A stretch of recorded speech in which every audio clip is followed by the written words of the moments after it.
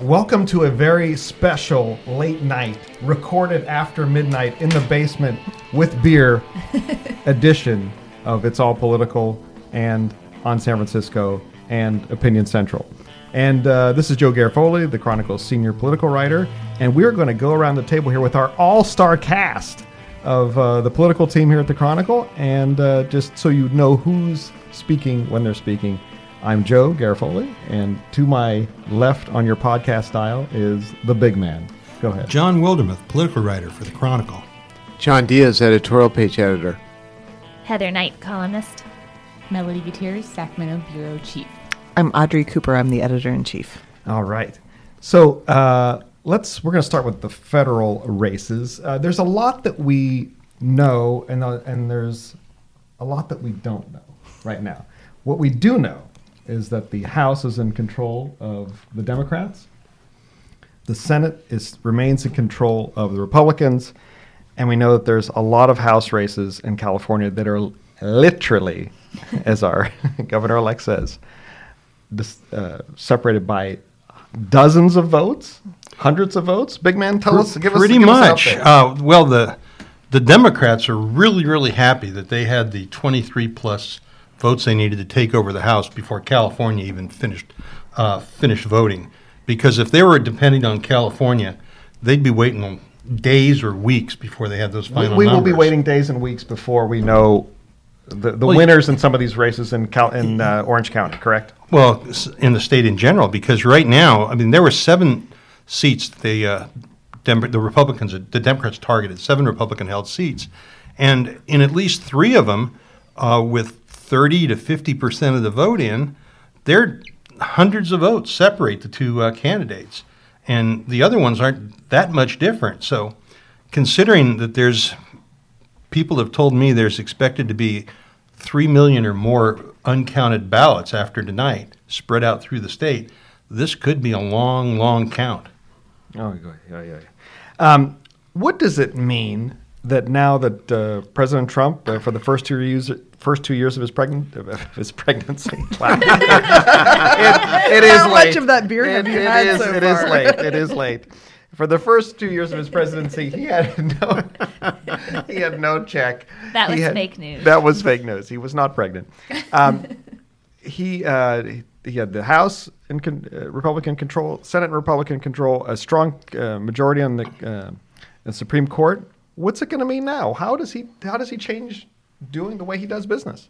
Well, what changes in Congress is once one party even controls by one vote, has one more vote than the other, every chairmanship is going to be controlled by that party.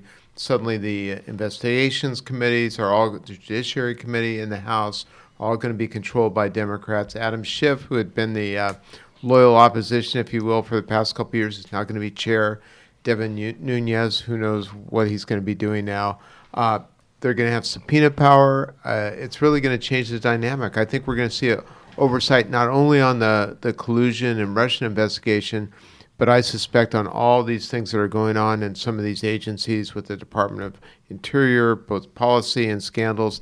It's going to be a different world. But is that a smart strategy for Democrats? Is just an endless stream of investigations? Doesn't it kind of paint them as being against Trump and not for something else? Well, if you listen to Nancy Pelosi when she spoke tonight, she made it clear. She said, well, we'll compromise when we need to, and we'll stand our ground when we have to. But she made it real clear that they can't just be the party and no. That, people want to get things done. They don't want 2 years of people yelling at each other. And if the Democrats are going to do that, it's not going to turn out too well for them probably in 2020. And she and Trump did speak tonight on the phone, so maybe that's a signal that they will.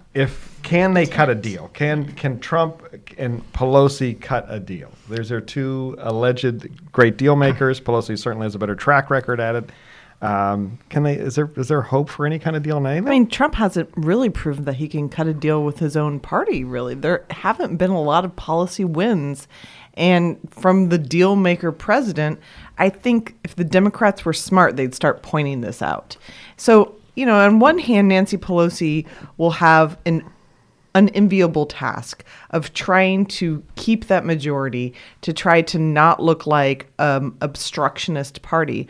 But on the other hand, if she can get a couple of things through, she starts looking like a rose. She's the one who can actually work with a president that a lot of people don't want to have anything to do with. I think what you're going to see in a hurry is effort on an infrastructure bill, because that's something that both parties say we need it. We need to fix up the infrastructure of the country, and there's common ground there. And it depends on whether you can get the president to sign on, but at least it's an area where people don't automatically sit and say, no. And they've been talking about that infrastructure bill for 2 years, so it's strange that hasn't happened yet. Yeah, and also you have about a 6 months window to do it, because then everybody starts running for president, and that's going to be they're already running for president. Yeah, they're already, but like officially running for president. There'll be about 2 dozen of them. And the other thing that happens starting tomorrow is Pelosi wants those tax returns from the president. So they're going to have a few big swings outside of, right off the bat, that are going to make this a very uncomfortable time in Washington for the president and the president's supporters. If he can see through that and get a deal done, he doesn't strike me as that kind of person. He seems kind of binary in who he likes to deal with. So we'll see if he changes tack. I think he'll have to if he really wants to have any wins when he's up for re-election. Now, one thing you see is that Mitch McConnell in the Senate has a little more room to play now. He can lose on certain issues, or Rand Paul, or some of these other guys, and still get the numbers he wants. So he's got a little better position of strength in the Senate than he has right now. The exit polls tonight said 41%, this is like the last time I looked at it, 41% identified health care as their top issue, 23% said immigration. What message does that send to both sides? I mean, you certainly saw this leading up to the election. I mean, immigration was the push from President Trump over and over. There was a lot of talk of that. And so I'm not surprised that was something that people were, saying is on the top of their minds. And where that drove them on Election Day, I think, is the interesting thing, too. Do you think the president made a mistake by talking up immigration to sort of, the last-ditch effort to get out the vote? I mean, his short-term gain, he saved the Senate. And maybe he didn't have anything else to talk about, though. That's the problem. He could have talked about the economy. He could have talked about this. The economy is very strong. Unemployment's very low. He can talk about But I think that's exactly why only 23% said immigration was number one. If you are unemployed, then that starts to go up a lot more. But if you're employed and you just see your health care premiums skyrocketing, or have a hard time, with the legacy of Obamacare, then that's something that's very personal. But in a strong economy, I think immigration is a much more abstract worry. Or maybe that the economy is only helping a certain layer of people, and it's not helping everyone. I think immigration was a short-term loss for the president, particularly when you see like the Nevada Senate race has just been called for Jackie Rosen, the first pickup for the Democrats of the night. Certainly a big Latino vote in Nevada. In Arizona, a seat held by Jeff Flake, a Republican, is right now neck and neck. I think that probably in the long run, in the short run, certainly did not help salvage things for the president. And I just can't help but think that this is corroding the Republican brand for the long term, as we saw in California with Pete Wilson in 1994. Yeah, except what you also notice is that he did make sure that those Republican Senate seats stayed Republican. And I'm sure you're going to hear him tomorrow and after that saying, I'm the guy that saved the Republican Party and saved everything like that. And you have to remember in Pete Wilson won that race. And it worked out real good for him. It didn't work out so well for the Republican Party in the future, though. There was a night of firsts tonight. The first Muslim woman elected to Congress, first Native American women elected to Congress. The youngest woman, Alexandria Ocasio-Cortez, was elected to Congress. She's, I think, 29. And so what makes us think that the Year of the Woman is more than a one-off and it's a long-term trend? Do we think that this is just like something that's happened this year as a reaction to Trump and a midterm year? Or do we see any signs that this could be long-lasting? Well, more women were running than ever before. So you have a better chance if there are more of you running. And look, I always say, what is that terrible cliche when the guys mess it up, they finally put the women in charge? That's what I think it's really about. I mean, it's not just the cheetah logger speaking either. I think that there is an interest in having candidates who are talking about real issues and who are talking to people and not having that affected politician. And women are doing that really effectively nationwide. And not just yelling at each other, but actually talking about real policies and substance. And remember, more than anything else, the hardest race for anybody to win is that first one. If you're in Congress and the fact that you've managed to get to your primary and then you win a seat in Congress, most people who have seats in Congress keep seats in Congress. So there's right now more than 100 women going to be in this new Congress, and most of them are Democrats. And a pretty good percentage of them are going to be reelected in 2 years. And then it was a mixed bag for candidates of color. Stacey Abrams is behind at this point in Georgia. She would have been the first African-American woman elected anywhere in America. That race has not been called, right? I don't think that's been called. She hasn't conceded. Andrew Gillum would have been the first black governor in Florida history. He lost to Ron DeSantis, who's a former congressman who's sort of a Trump clone, protege. What did that tell us? I think it tells you a couple of things. The first is the Democrats are still really bad at the black get out the vote. It was a problem for Hillary Clinton, and it continues to be a problem. You also cannot dismiss voter suppression efforts and the gerrymandering and the institutional problems that disaffected communities have, whether it's their polling place being too far away and them not having a car, or your provisional ballot being rejected because it's in the wrong ink. Whatever crazy reason, it is still happening in this country. And frankly, I think the national media has done a terrible job of covering that. And then I think you also have to question whether the Democrats on the more liberal side of the spectrum, which a lot of these candidates of color were, whether that's resonating with voters. Do they want to go further left as the sort of pendulum swings away from Trump, or are they still looking for centrist candidates? I think the progressives say, no, everybody's over centrism, populism is the way to go. Bernie Sanders proved that. I think this election has to show them that they aren't necessarily right about that. We can throw Beto O'Rourke into that, too. It was a very unapologetic progressive running in a state that's, hasn't elected a hell of a lot of Democrats in recent years in Texas, and he also lost to Ted Cruz, the most loathed man in the Senate. but far closer than one might have expected, just a few months ago. I mean, he certainly was strong, and I think we'll be hearing more of him. Well, the other thing is that what you noticed is that these Democratic candidates in red-leaning states didn't lose too badly. But what they did do is they brought out Democrats to vote. There were 2 districts in Texas that were flipped. There were a couple districts in Florida that were flipped. And that might not have happened if you didn't have somebody at the top of the ticket bringing out the voters. All right, let's take a look at the only city that matters, San Francisco, California.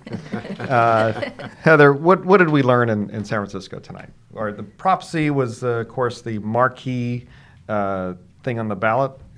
Give us a quick explanation of what that was and Yeah, I just where got it's at. back from Acapulco in the Mission, which has very sticky floors. You cannot try to walk there very That's easily. a good election party. I would like. Why aren't we there? Yeah, why aren't we there? So it did win pretty handily, got 60% of the vote. People were pretty excited. There were some big names out there celebrating Mark Leno, former state senator, some supervisors and the advocate crowd. But they did not achieve the 2/3 that they needed to avoid a lawsuit. So already the No on C side is saying, we're never going to see a penny of this money.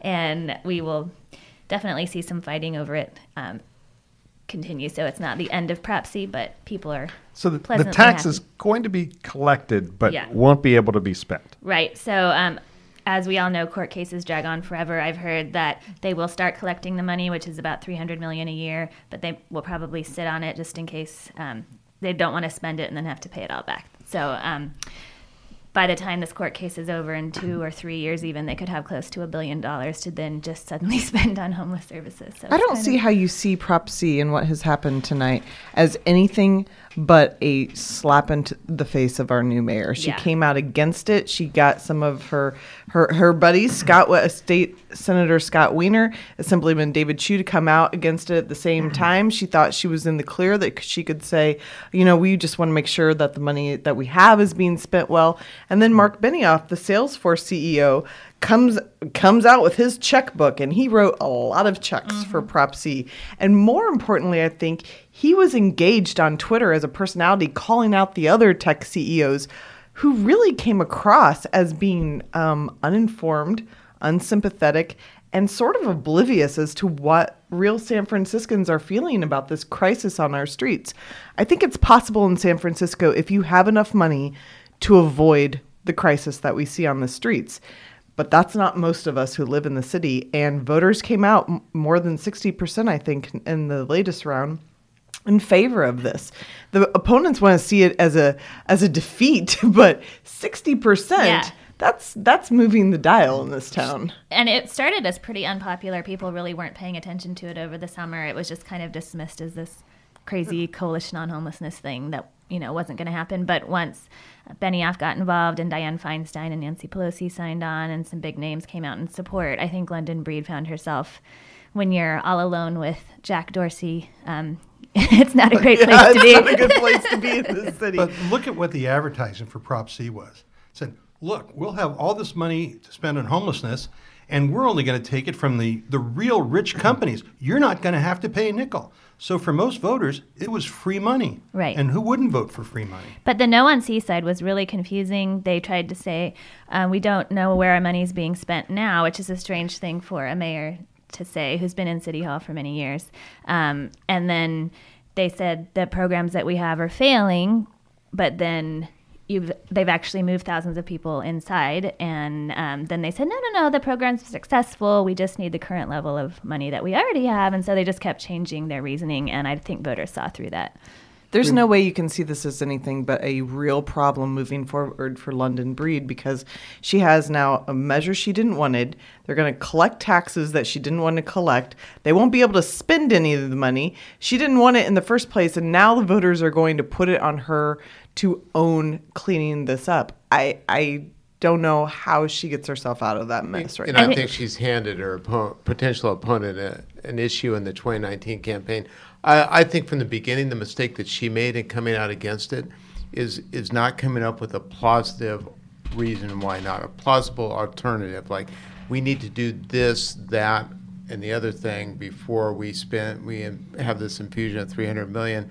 Because otherwise, she basically came out opposed to it and then went into the witness protection program. Yeah, she was tonight. She was at the party celebrating the passage of the seawall bond, arguably the worst party in town. Well, there's probably some money behind it. So nobody in the city hated the seawall bond. Everybody was for it. You could not have been to a more friendly party outside of the political fray. But seriously, where are these coattails? If you're going to be mayor, you're going to have to own something. And instead of taking it up, like John said, she's given it to somebody else. And there's no sweeter spot than now to do it. Unemployment 2%. She's a new mayor, still on a honeymoon. Why not do it now? Why didn't she do it now? I think that was a politically bad move that is going to haunt her. She could have at least stayed neutral. But she didn't know Benioff was going to come out the other way 3 days after she did. So I've heard that she was pretty... He's been very conciliatory to her, though. I mean, he's played it right down the middle. Willie Brown, who's very close with London Breed, says, well, this is very complicated and this is a human problem. But then on the other hand, Willie was saying, well, the Democrats need clear messaging. I'm like, wait, you can't say you need clear messaging and then on the biggest problem in the city, punt because it's too complicated to explain to people. That is not going to work anymore. One of the most recent mailers from the No on C crowd had pictures of London, Willie, Gavin. Was there another mayor? There may have been. All saying no on Prop C but their argument didn't make sense. They're the ones who've been in charge of the money, and yet they're saying, we don't know where this money's being spent and everything's failing. Well, they're the ones who did it. Was Newsom officially against Prop C, or he just kind of he like, punted Then he tried to claim he didn't even know what it was. No, Yeah, it's, okay, Which didn't is the read it most more for a ridiculous. while. Like Gavin Yeah. Newsom knows details of Yes. things. Yeah. He knew the details of Yes. that. He didn't come out against it, but he said, we're going to attract more homeless people here, and it's not just San Francisco's problem. He definitely tried to play it both ways, and he's said that the state needs a statewide solution to homelessness. This is going to be on Gavin too, if he wants to extend a national persona. Or maybe now that he's a Marin County resident, he thinks homelessness has been solved. Well, it was interesting. I was on the bus with Gavin, and he was asked a question about Prop C, and he said, well, I'm going to be governor of the entire state, and if I just dealt with every single issue in every single county, I wouldn't have a the minute. Jerry Brown response to Exactly. But homelessness. I think that's hopeful for Californians who would like Gavin to be more like Jerry. Melody, that's like a Jerry answer, Oh, that's isn't it? an absolute Jerry answer. I mean, I'm going to go ahead and look over here while you're talking to me and just completely ignore what you're saying. Yeah, to claim that as the former mayor of San Francisco, whose number one priority was homelessness, to suddenly not care about San Francisco's major ballot measure on homelessness. Well, he was- moved out of the city. Did not fly. He's just not there. What else? Anything else in San Francisco we should that I wanted that to we note should in know about? another strike against London Breed, she doesn't seem to be doing too well on her candidates for supervisor either. Yeah, So it looks like they're going to be a progressive majority. yeah, we know that Matt Haney has won in District 6. She backed the other two candidates in the race and not him. And then the others are still shaking out with ranked choice voting, but it looks like Gordon Marr may have a shot out in the sunset, which would also be a big blow to her. So she did not have a good night. Well, the seawall thing passed, though, so at least the party was good. She picked the right party.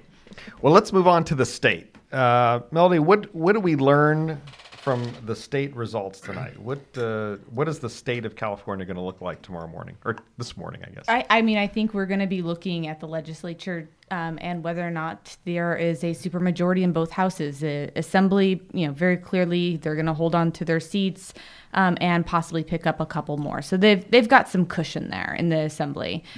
In the Senate, it was all coming down to whether or not they could pick up one more seat and have everybody retain their seats. And that right now is within, the last I checked, was within a couple hundred votes. I mean, those are really close Central Valley seats that it could go either way. And that'll be interesting with a new mayor coming in. I feel like that supermajority could go from being something that was considered, it's nice to have and we'll use it when it's necessary, to really being able to throw things and ram things through. Is that going to be Newsom's worst nightmare, though, to have a supermajority? Because are those guys going to want, they're going to want the store, right? Or what? How's that going to break down? Yeah, I mean, absolutely. I mean, that's going to send him every bill that Democrats want. And there's going to be a lot of requests this time around. And I think he's going to be tested really early on where he's going to draw the line. And you're going to see a lot of Democrats, especially the first January budget, saying, we really need more. And with the surplus as it is, I think that first test is going to come really fast. Who does he say no to? I mean, the SEIU is giving him millions. The nurses have given him millions. The teachers are giving him millions. Who's he gonna buckle to? Is he gonna say no to anybody? I mean, that'll be the big question.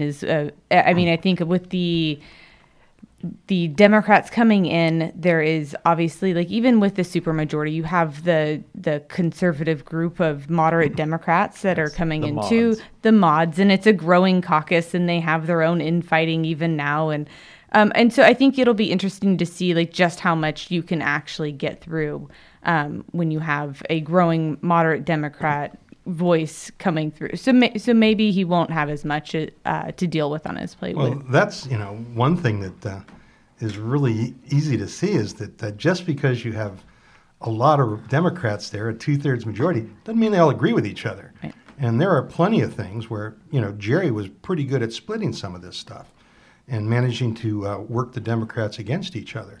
Now, he had a lot more clout and a lot more experience than Gavin has. Gavin really doesn't have any relationships with the legislature at all. Right. And it's going to be something brand new for him and not an easy thing. Because like Jerry found out, Republicans weren't going to be his problem. It's the Democrats. Yeah, and the other thing is Jerry is capable of going into his office and staying there for a little while. Mm-hmm. Gavin Newsom, with his victory speech tonight, came out swinging and announcing California as the new headquarters of the resistance, and he named himself, executor in chief of that resistance movement. That speech was 80% aimed at one person, and he is sitting in the Oval Office tonight. How many times did he use the word audacious? Not even once, but I did say the word audacious. No. Yes. By the way, you said a binary tonight too. I did say binary. You said binary as I've our listened to governor Gavin elect. a lot Yes, over the years. Yes, he literally did not use it once. Literally. Heather does the best. Literally. Literally. It's all with love. Yes, ish. Whatever. Journalistic love. He said tonight, in his the governor-elect said this, he doesn't want Trump to disrupt California with the politics of chaos. And he said, because in California, we don't demean, we don't discriminate, and we don't demoralize. We don't separate families, and we don't lock kids in cages. There's a reason why California's dream is America's leading brand, because California's dream has always been and always will be too big to fail and too powerful to bully. So many quotable lines in the speech. Whether they like it or not. The whole speech was a bunch of quotes, just strung together in a way I've never seen before. It was incredible. Yeah. A lot of business references in there, too. Too big to fail. Yes. On the other hand, anybody who's in charge of California, somewhere along the line, has to work with the federal government. I mean, matter of fact, that's one of the things that when he's talking about his single-payer health plan, that can't get done, or anything like that getting done, without a whole lot of federal where they just go in. They need waivers all over the place. Federal waivers. And that might be an out for Gavin to say, well, I wanted single payer, but those dang guys in Washington. But still, you got to work with them. They have a lot of money, and you got to figure out how to get it for the state. Melody, what's the realistic probability of seeing any kind of single payer legislation? Is that going to come in right away, or is Rendon going to say no way? I mean, you've seen this in the legislature. Essentially, the Senate passes a half-cooked bill that said, we'd like this, and no details, and sends it over to the Assembly. The Assembly says, yeah, we're going to need some details. And so how much it's going to cost. And, it became such a hot button issue in the Capitol for months. You couldn't walk anywhere without the nurses union protesting outside Speaker Rendon's office. I mean, it was a hot mess in the Capitol, dividing, whether or not you can move a bill that has no details just so you can keep working on it. I mean, there's no deadlines in the legislature. There are all pretend deadlines. There's a waiver to every deadline in there. And so it was really kind of kick the can. We want you to come up with the plan. But I don't see this becoming, it's certainly not going to be something that could be cooked in a session. Like this, it's just not going to happen. And even in talking to lawmakers, I mean, there's no plan for the funding. There's no overall picture of how you can get this done in this state, other than a commitment that this is where they want to head. And Newsom backed off it when he was in the editorial board, John. Yeah, he did a bit. And by the way, Melody, what do you think the over-under is on the length of his State of the State speech? Oh, yeah. Oh, my God. no. Jerry's lasted like 12 minutes. Gavin Newsom, when he was mayor, I believe it was 8 hours. He had a State of the City address. The good news, though, it was all video. on YouTube, It was on so video. you could miss it. But my editorial Not writer, Heather Knight. Marshall watched Kildoff, all 7.5 editorial writer, watched every minute of it. In my interview with him right before the primaries, I said, can you promise your State of the State will not be 7.5 hours? And I did get him to promise that. So It'll only be 6.5. Yeah. We did an over-under last night when Jerry Brown and Kamala Harris introduced Newsom at his final campaign rally here in San Francisco, and we set the over/under on how long Jerry's introduction would be at 4 minutes. He clocked in at 4 minutes and 20 seconds. Oh, Wow. good guess. Yes, and he did mention Newsom a couple of times during the intro, which was also a point of contention. Anything else we should learn from? We should know about our state state representatives, who our next representative is going to be. It was largely these are folks who it's going to be almost all Democrats, although we may have a nonpartisan statewide constitutional officer as our insurance commissioner. Correct? Correct. Yeah, You can see the excitement in Melody. Yes, Melody is right. looking Face right forward now. to Correct. covering these state. Yes. Yes. Steve Poizner, former Republican candidate for governor, former Republican state legislator, Candidate. He lost. former. Did I? Oh, I'm sorry. Former, candidate for governor and but he was a former assemblyman. No, he wasn't. Yeah, wasn't he? Poizner's never been. He ran. that's right, he ran. He ran He for a lost. Redwood Yes, City yes. Assembly seat, Yes. but lost. My bad. But he was the state insurance commissioner once before, and we have breaking news Breaking news. on the podcast. The Oakland mayoral race has been called for Libby Schaaf, which really isn't breaking news because it was predicted. What's breaking news Yes, is that yes. Oakland finally got enough results in for us to be able to say that. 1:15 Thank you, a.m. Oakland. So, Melody, what does that mean that Poizner is the state insurance commissioner? Should we care about Oh that? yes, so much news comes out of his office. I deal with it all the time. You shouldn't. Yeah, no. So I mean, I don't know. I think of all the offices, this isn't the one that you're going to say this is a deal breaker. I think it's an interesting defeat, and maybe that kind of. Certainly there's a guy at home right now who's not feeling so good. But I don't know that this is an office that you can say, like, this is what we're going to hang our hat on and say that this is a movement. I don't know. Yeah, this is a trend. Of, The one thing it does say is that at least somebody's won. Now, Poizner's a little different. He'd already held the office. People knew him as a Republican. Plus, he has more money than God and spent some of it in there, which isn't the normal way it is for a not a lot of guys with that kind of profile. for an independent candidate. Yeah. But still, first ever independent candidate to win a statewide office. That means something, especially since Republicans are now the third party in California behind the Democrats and the independents. It really does show how damaged the Republican brand is in California, that the only way to win as a Republican, if you are a Republican, is to disassociate yourself. To renounce your To Republicanism. rip that R off your chest and you still have a close race. I mean, that's clearly true, but I look at the maps that we have online of the propositions, and anyone who lives in the coastal area thinks they know California. And if you've not been to the Central Valley or far northern California, they do not agree with the people on the coast. And every single proposition breaks down this way. So, I mean, I think the problem for the Republicans is there aren't very many effective ones or good ones in the state right now. If they could get some really compelling candidates who are not, the far right, but more centrist, maybe you're not gonna break through San Francisco, but San Luis Obispo went with them a few times. I mean, it's not as black and white as we want it to be. Outside of the coastal urban areas, the state is very different. Yeah, but the numbers There's aren't not- there.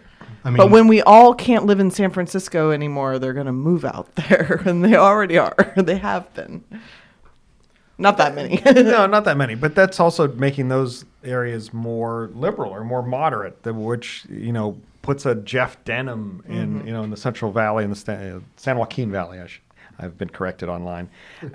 Is being in danger because his constituents are much more moderate. They're Bay Area expats, which he made sort of the central theme of his campaign.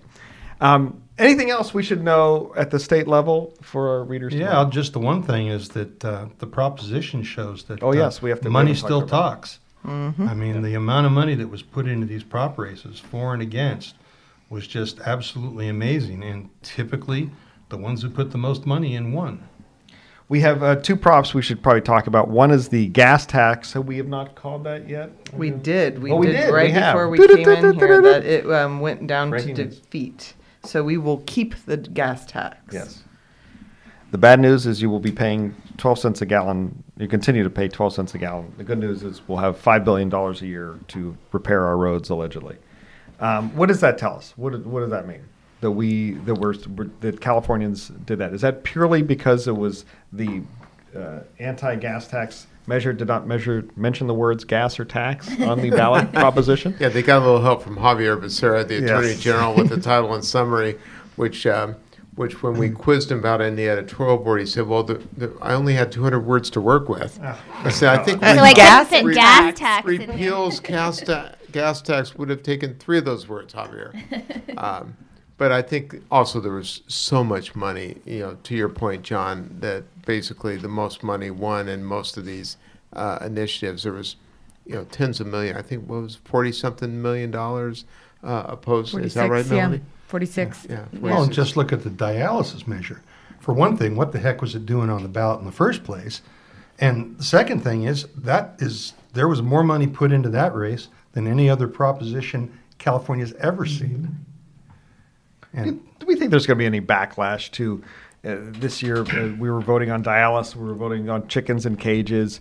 Is there going to be voter backlash to that stuff? Like, why the hell are we voting on don't this forget stuff? daylight savings. And daylight savings. Oh, The yeah, what happened advisory. with daylight savings? It won big.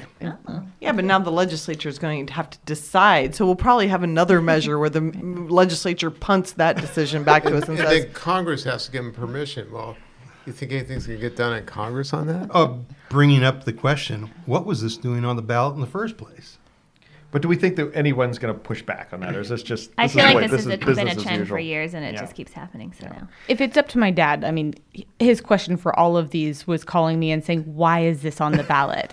I mean, on each of them. And I do think that there will be some backlash and when people start seeing that, that people want to vote no if they think that this isn't something that should be coming before them. And I think on daylight savings time is one of the examples where you're voting on something that's not going to actually happen. Like, I mean, it's like the step and a process that's. I actually was very surprised that Jerry Brown even allowed that on. I really didn't think he'd sign that. Yeah, and that's frustrating to voters. That feeds into the cynicism about politics and why any of this all matters. Speaking of things that matter and don't matter, we Californians also seem to have rejected an expansion of rent control. What in this state where everything is so unaffordable, where rents are skyrocketing, people are paying a third of California renters are paying a half of their income on rent. What does that tell us? Why did we reject that? I think that's another case of money. I mean, look at the amount of money that was spent to kill this and the groups that were involved. I mean, the group that formed in order to take this measure down. They went to the groups that were going to be able to get people on the ground. They had NAACP, they had so many groups throughout the state working this measure, saying that this is going to hurt renters. And I think there was a lot of message confusion in whether or not, what are you voting for, and whether or not as a renter you are going to be helped or hurt by this. And I think that was what ultimately that confusion was what killed this. well, and as a single family homeowner, are you, if you wanted to leave and rent your house, are you going to be subject to it too? I think people are very paranoid about how things are going to affect them, and that was a confusing measure. Yeah, especially when you don't know what a city's going to do. You're essentially opening the door and saying you're going to leave it to each city. And maybe that's a judgment of what voters feel like their local officials would do with expanded rent control. I was surprised, though, that San Francisco and the Bay Area voted that down in bigger numbers than the rest of California. You would think it'd be the opposite. Absolutely. Too. I Why thought was that? I agree with you, Heather. I think that was the big surprise. And I will say, full disclosure, our editorial board opposed Prop 10 for a number of reasons. But I thought the anti-Prop 10 campaign, to your point, Melody, was almost disingenuous, because if you listen to their commercials, it sounded like they were on the rent control side. Right. Like, this does nothing to help seniors, Right. But again, who was on the other side? In California, if you don't have money to get on television, you don't exist. And they didn't have the money to get on and come out against those sort of ads. So they just got pummeled. Yeah, they didn't have a good constituency. I think the SEIU had some money behind it, and that's about it. But the labor in general was not behind it. They weren't able to tap into deep pockets other than The construction Weinstein, guys were against it. Yeah. And this won't go away. I mean, this will come up in a bill in January. This will be in the legislature all year, and then probably back in the next round for the next ballot. In fact, our governor-elect was an outlier among Democrats in opposing this. he said that he would talk about it in the legislature. Do you see that happening? I think that's a bill January 1st in the legislature. Absolutely. Oh, really? Wow. Yeah. Okay. I mean, David Chu has been very involved in this, and I can see him taking a bill up and trying to shepherd this through. And, that's the one that gets people bussed in by the thousands, like for these hearings, and, it fills the hallways. And so it's very contentious. And so I definitely think this will be something that comes up January 1st. Does it get through the legislature, you think, or not? Or is I think the mods kind of like stop this I don't even think it's the mods. I think you've seen in San Francisco where it was voted down. Like, I don't think that there's a clear enough road for what it is going to do. And so maybe it's taking on certain parts of Costa-Hawkins versus it just being opening the door entirely. But I feel like there would have to be some sort of deal and it reached in order for this to actually move forward, and it would not be anywhere close to what was on the ballot today. Just looking at the numbers today, there's no percentage for a Democrat to jump in and be in charge of this again. It just isn't going to be helpful. Right. And even like in the example of like why did this fail so miserably in San Francisco, I called the PPIC voters like that had contributed and asked them that question. And one of the things they were saying is essentially, we have rent control and it's not helping me. And so I think that that's sort of the argument that they'll have to get past as well. All right. I think we're all out of beer right now, so it's probably time to end I this vote podcast. for more beer. More beer and keep the tape rolling. think- And another thing. we should do all the podcasts like this. We should do some editorial boards like this. Who says we don't? Oh, now we're getting into the deep secrets of the Chronicle. All right. Well, thank you all for listening. Thank you, Melody Gutierrez. Thank you, Heather Knight. Thank you, John Diaz. Thank you, John Wildermuth. Thank you, Joe Garofoli. Thank you, Audrey Cooper. And thank you, Chronicle managing editor for digital, Fernando Diaz, on your final podcast that you're recording. We are going to miss you. We are going to miss you so much. And whether you voted or not, it's all political.